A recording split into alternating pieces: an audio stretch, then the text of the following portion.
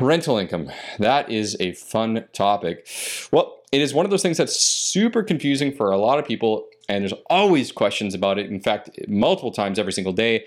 Of course, we had to have an episode about rental income, how to qualify, how does it work, how do you use it, does it allow you to qualify for more, which lenders should you go with, and so much more. There's tons to know about this information. Of course, Derek and I decided to hop on today to run the gamut of everything you need to know about rental income. Before we get to that, hey, we just want to take a quick second to say thank you for all of you amazing people who have taken time out of your day to leave us a 5-star review on iTunes or Spotify. Man, it means so much to read these reviews. So if you haven't done so, if this impacted you, if our podcast has helped you in any way, shape, or form, whether you're in the real estate industry or otherwise, please, please, please do share this with a friend or leave us a review. Today's review comes from Jerome Real Estate. He said, "This podcast has been a phenomenal resource to me starting out in real estate. I have learned more in one day from this podcast than months trying to figure it out alone. Would definitely recommend this to anyone, whether or not you are in the field of the real estate industry." Thank you so much, Jerome. Always appreciate you having you on. Of course, our goal with the podcast here is to help educate you folks on everything real estate, investment, and lending related. And I definitely want to ask you, listening right now, before you get into it, if you have a moment or two, send us a message to our feedback channels on Instagram at Thrive Mortgage Co. or at the YVR Remo Show, and let us know what you'd like to hear more about or more of when you're listening. We go based on user feedback, and we try our very best to, of course, share information that's relevant in today's market. Do you want more topical information? Do you want us to go deeper into qualification, more guests, more rentals, more investments, or something else? Please let us know, because we'd love to hear more. Thank you so much for listening. Share this with a friend. If you want to find out more about working with us at Thrive Mortgage Co., you know where to find us on Instagram. We would love to chat with you. Anyways, enough about that. Enjoy the episode. We'll see you on the other side.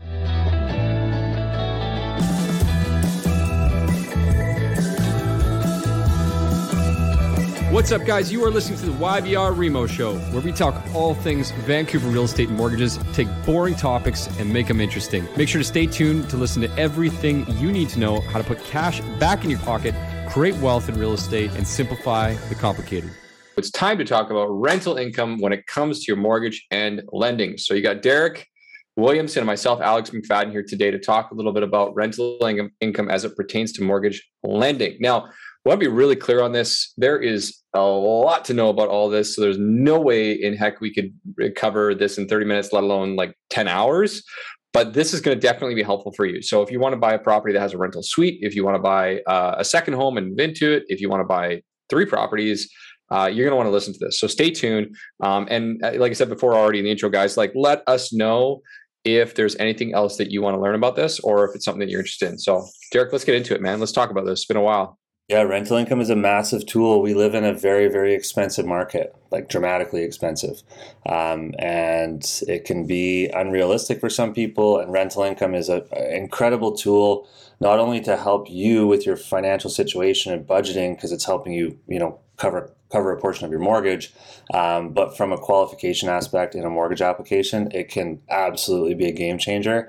It can boost qualification to a level that you might not actually think is realistic. So we're going to dig into the do's, the don'ts, some tips, some things to keep in mind, and you should leave this episode probably more confused than you are now about rental income. Hey, I want to start off and just talk about some of the misnomers that people bring up all the time.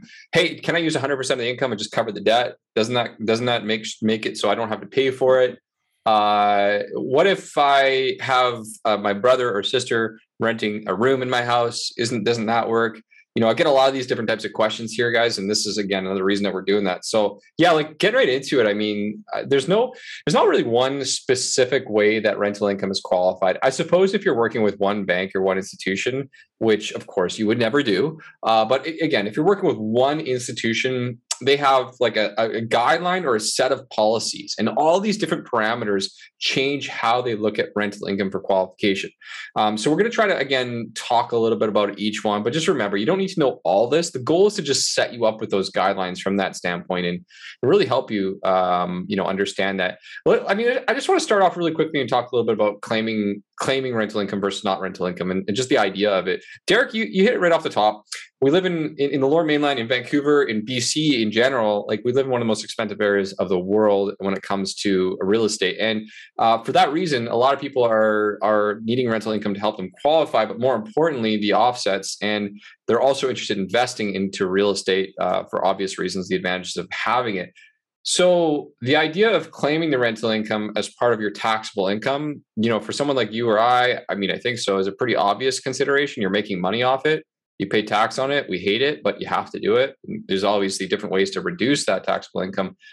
But maybe just take a second to touch on the importance, Derek, of why we recommend you claim your income and not evade taxes. Well, I think the just common theme here is if you're self-employed or you're a server and you get tips and they're cash and you don't claim them and you go to apply for a mortgage, that's not being considered, right? Same thing with rental income. If you're not paying tax and you're not claiming that income, banks don't want to use it in your mortgage application. So you could have a rental property that cash flows and you've had it for 10 years, but you've never claimed a dime. When it comes time for your application, the bank's going to go, okay, great, show me your tax returns. I got the rental agreement. I got the bank statements. I can see it's all happening. Show me your tax returns to prove that you're actually paying tax on this. Doesn't show up, they're going to say, no, we're not using that rental income.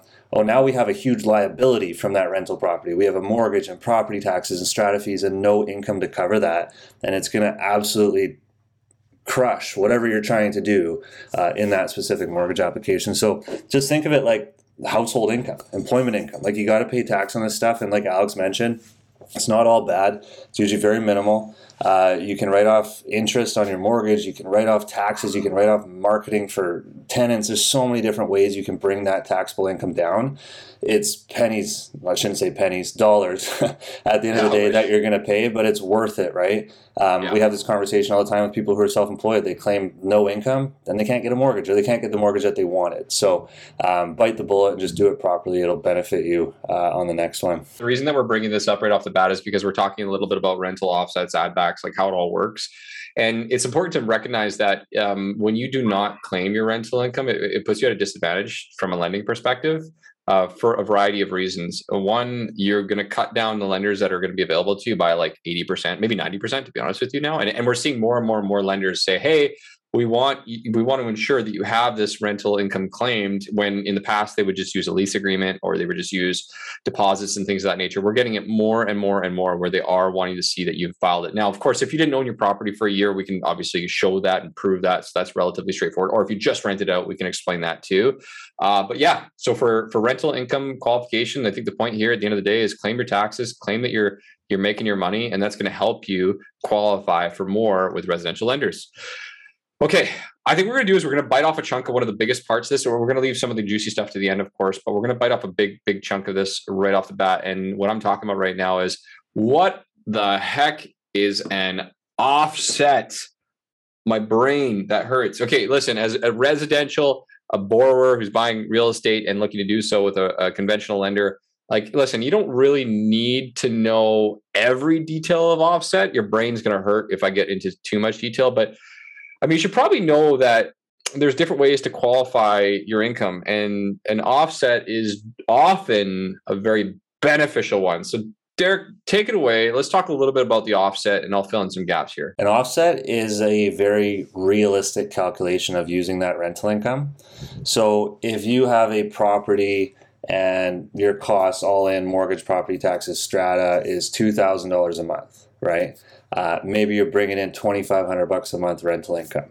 So the way that the offset works is every single lender has a different percentage of the rental income that they're going to use. Scotiabank, as an example, uses 50% of the rental income. So your $2,500 a month is now chomped down to $1,250, and your costs are $2,000, right? So there's a liability there.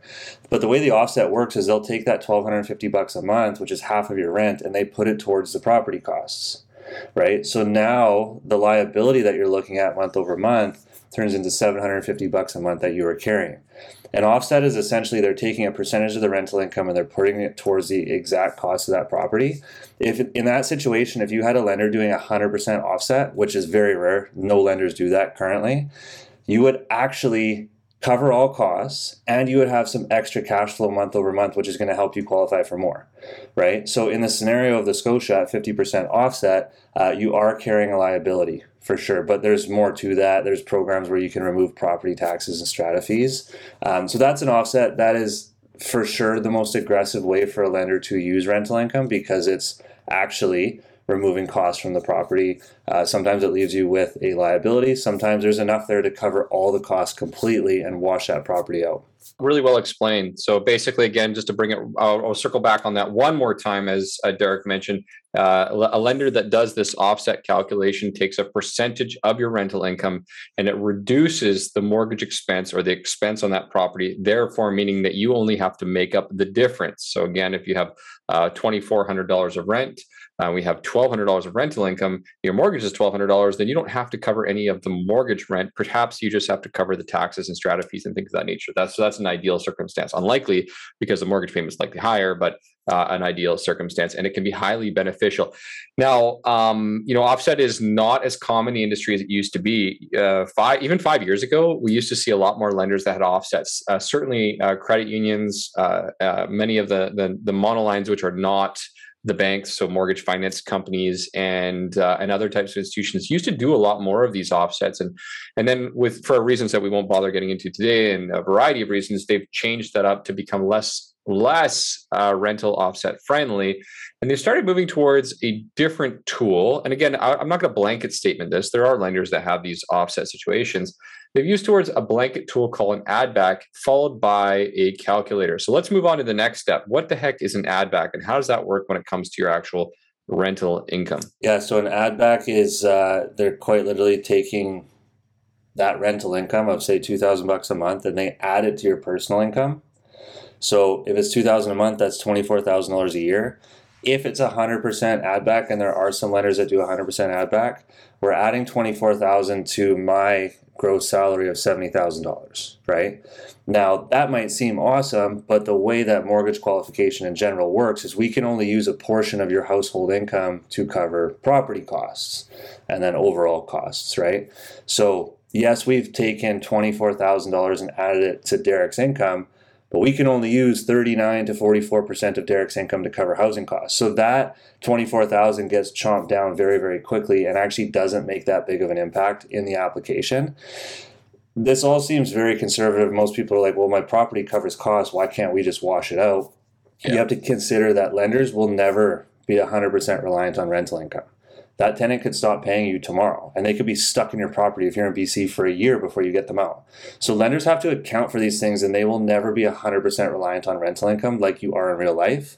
That's just not realistic, because our banks are conservative, and they get more conservative year over year with regulation. Everything that you said there was really, really key. And I'm not sure if you highlighted this to a high level, but just a reminder or something I just want to pull out from that is if we are doing this quote unquote add back, remember, if it's $1,000 income, they're adding back a percentage of that, perhaps 50%. So that's $500.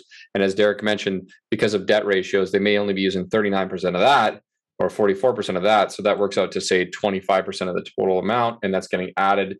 And otherwise, the rest of the debt is still considered a debt. So it works out against you in many ways, but it doesn't always work out against you. And this is where things get really funky. And this is where I typically find that we lose a lot of people. And don't worry, if you're listening to this, you're not expected to know all this. I think maybe it's just kind of bringing you onto our world and understanding that there's so many nuances. We're generalizing these terms. Every different institution has a different way to do it. Some of them might say, oh, you also have to show, $50,000 of cash in your accounts or net worth. And some others might have to say, oh, but you have to have rented that out for 2 years. Some might say something else, right? So there's a whole bunch of other nuances to this, but it's just to generalize, understand how this all works. So the other one, and this is where things get all wacky all over again. And then we don't love it to go down this road, but you guys want to know, so we're going to get into it.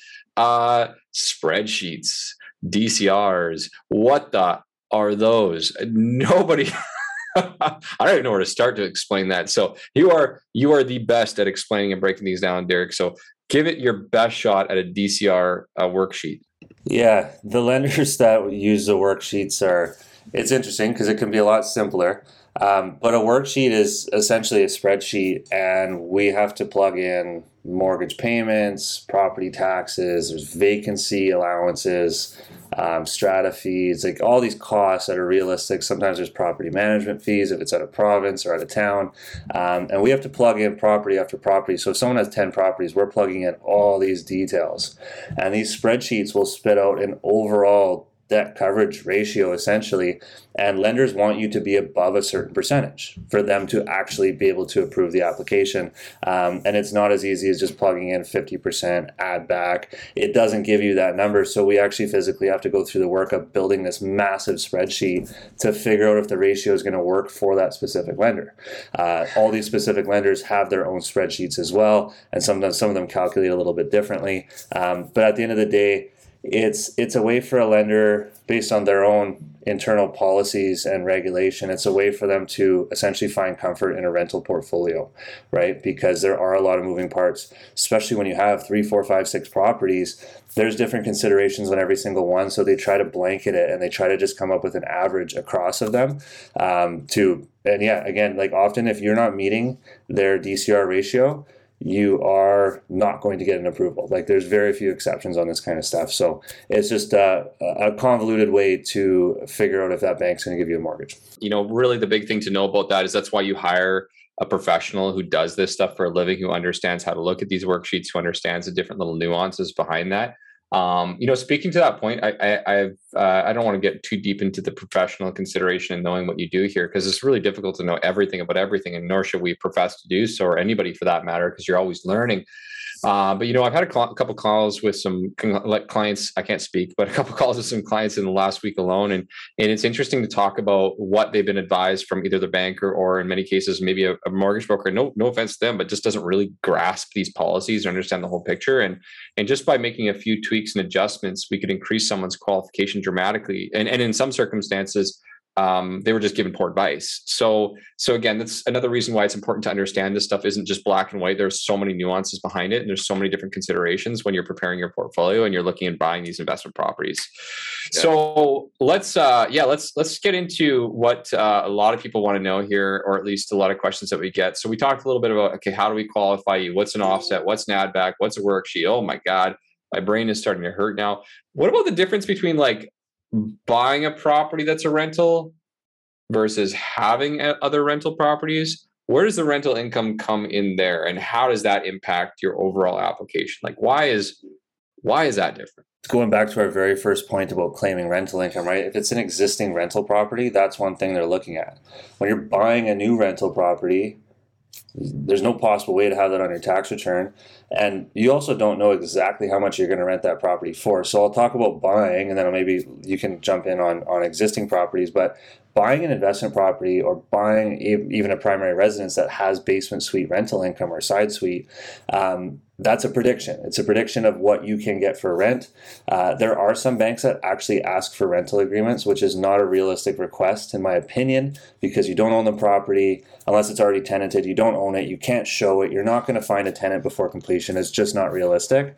What most lenders will do is they'll allow us to do a market rents. So most people listening to this podcast probably know what an appraisal is. It confirms value of the home when you're purchasing or refinancing.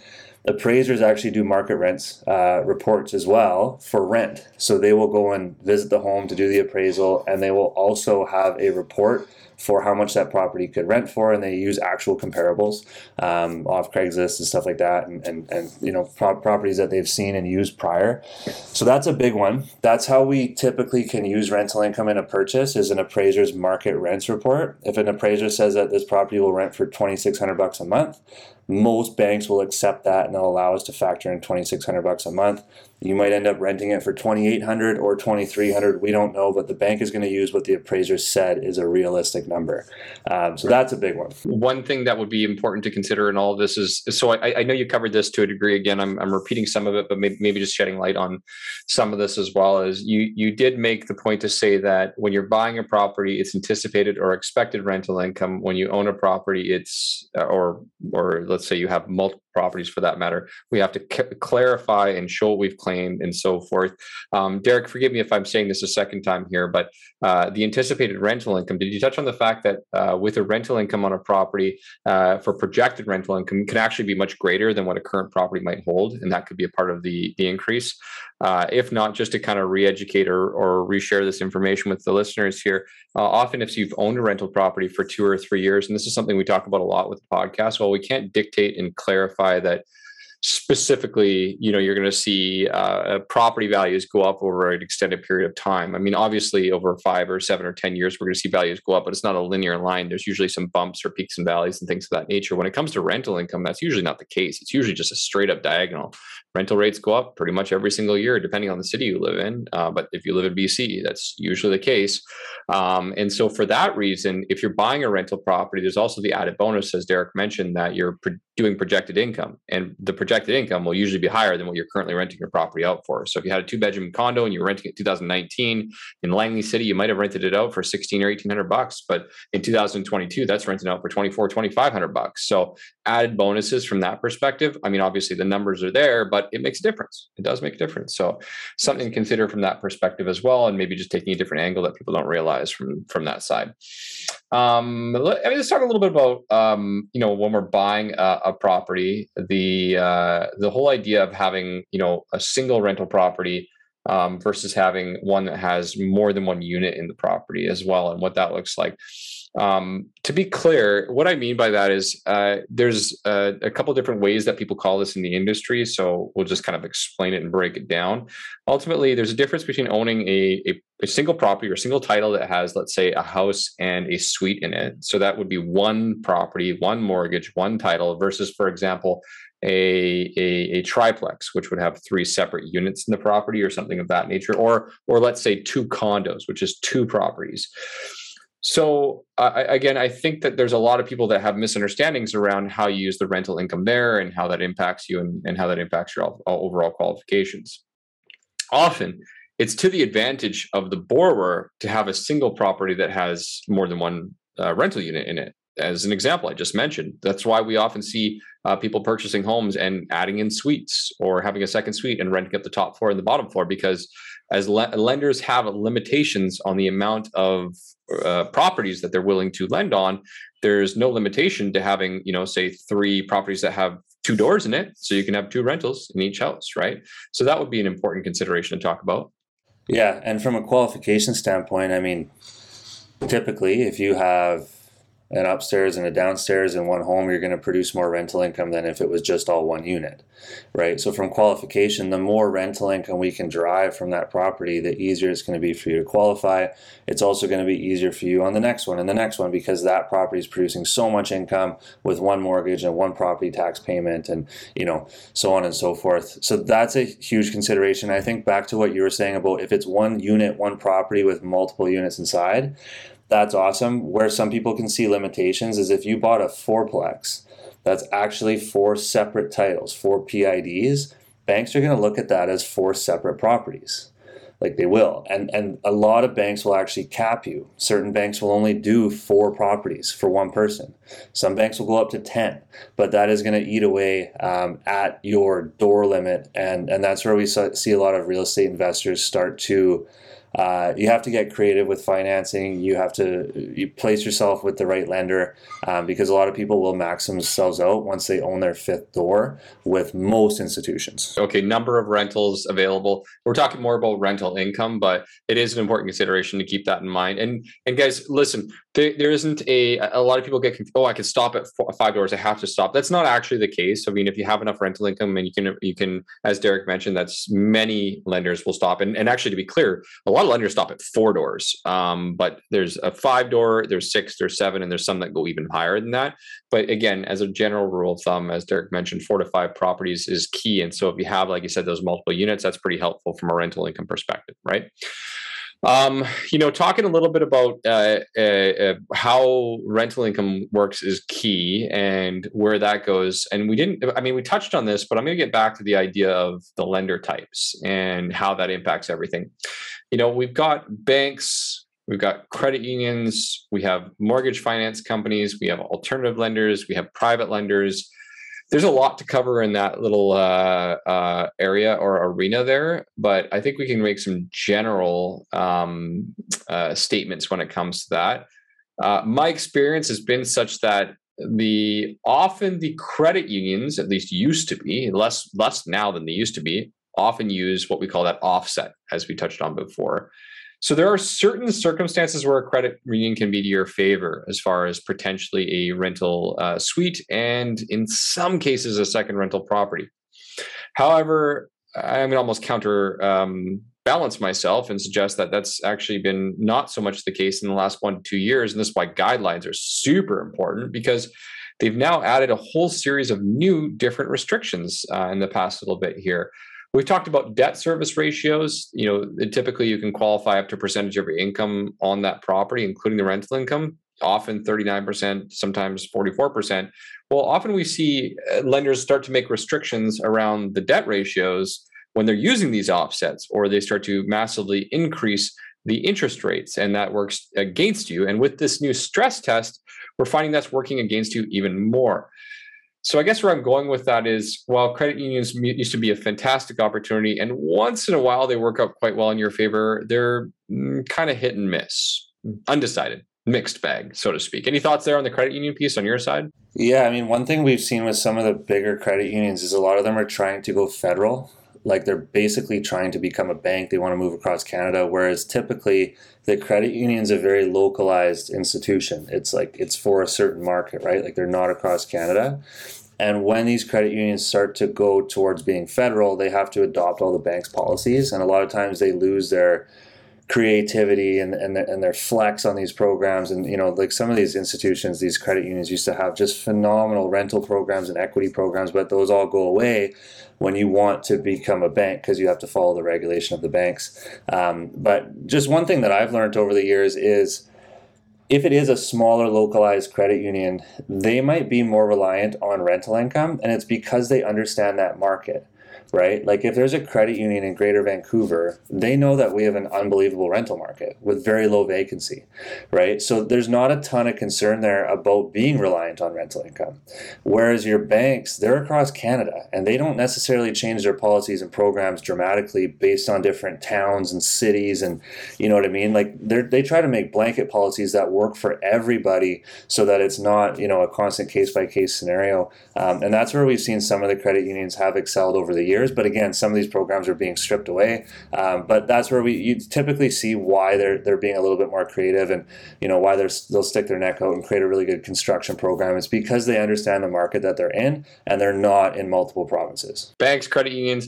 We did talk about a couple of other lending options. So we talked a little bit about mortgage finance companies, otherwise known as monoline lenders. Hey, let's be really honest here. We really like our monoline lender partners, and they're really popular choices for a lot of people. Examples of names of these companies would be First National, MCAP, RMG. There's many others out there. So if you're a monoline lender and you're listening to me here, some of our lender partners do, don't hate us for not mentioning your company. In any case, these guys really got capped at the knees back in 2016 when all of those rules and guidelines changed. It impacted their rental capabilities and business, the insurance costs, and so forth. So my feedback around these lenders is, while sometimes you can make it work and make it fit in early on in the process, generally speaking, most of them don't have the favorable types of rental income programs that maybe a mid-level or lower level income earner, and not to discredit you, but if it was a mid-level or lower level earner, may not be able to qualify with these lenders. So fantastic options, great products, great rates, things of that nature.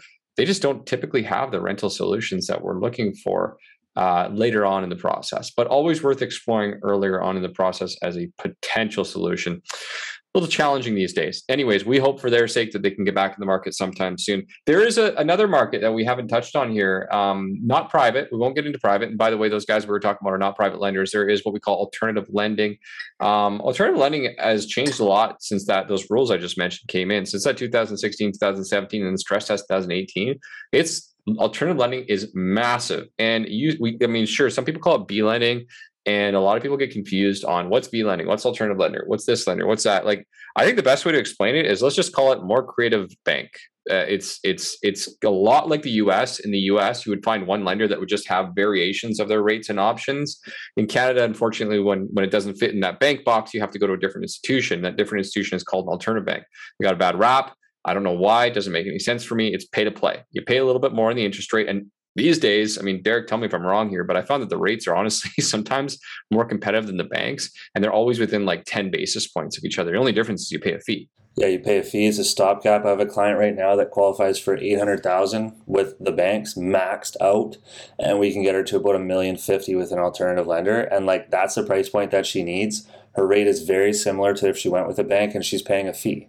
She gets it, and she's taking that mortgage all day, and she's happy, very, very happy that that's an option for her. So yes, they're more flexible. They're typically used for stopgaps, right? If credit's not quite there, if you're self-employed, you don't claim enough income. Some of these lenders have no cap on doors. You can own 3,000 properties as long as you qualify, they'll give you the mortgage, right? So just overall more flex. In a typical market, you will pay more on the rate. We're in a strange rate environment right now where there's actually some cheaper alternative rates than there are bank rates. It's very odd.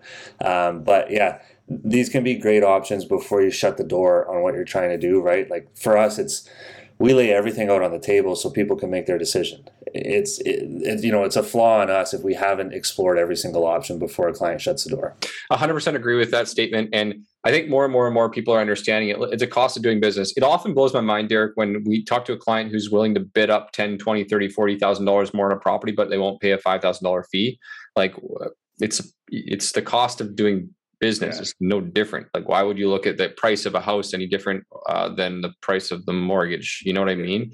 If you can't get the money, it's irrelevant. My prediction on that point there, and we'll talk a little about why people are using that from a lending perspective, but my prediction is I think we're going to see way more of these of people being open to these types of properties, especially our clients who are looking to buy a few more investment properties over the next few years than ever in the past as rates become more competitive and as people just generally speaking evaluate things from a different manner. Again, when I talk to a lot of my U.S. counterparts, they cannot fathom why that bothers people to pay a fee. I think it's just a Canadian environment, like a lot of things, right? People just have this mindset. Like, guys, stop being worried about it. Same thing as self-employed people. Like, just like you mentioned, working. I know I'm getting off track here, but working with another guy right now, self-employed, and like he claims like $20,000 income, but we can use $100,000 of income with these lenders. And that's difference between borrowing $100,000 and borrowing $400,000 or $500,000, right? So, yeah. Anyways, long story short, good lenders to consider from a rental income standpoint, because we got off track there. The difference is that they'll often use a higher offset or a higher add back or a more advantageous worksheet, and or they'll be more open to other types of considerations, other types of properties, and more doors. We talked about that. So lots to consider. Let's just touch really quickly. I think this is like its own episode, and I know we're going to talk about this in its own episode. We're just going to give you a quick touch on something we get asked a lot about right now, which is like Airbnb rental income or short-term, and how that differs from long-term rental income. Derek, why don't you start, and I'll jump into that. Banks don't use short-term Airbnb rental income currently, anyways. Your conventional banks won't consider it. People call me all the time. They're like, I found a condo. It's going to bring in $5,000 a month. Normal rent is $2,000. I'm like, yeah, it doesn't work. Like, and especially the real challenge that we're running into is a lot of these listings say nightly rentals, short-term rental. It's zoned for Airbnb. Most banks want to stand away from that because, number one, they have a tough time finding consistency in that rental income. We just went through COVID when travel stopped and Airbnb shut off. There was very few people actually renting these properties. So banks have valid concerns as to why they don't want to use that rental income right now. That's the biggest one.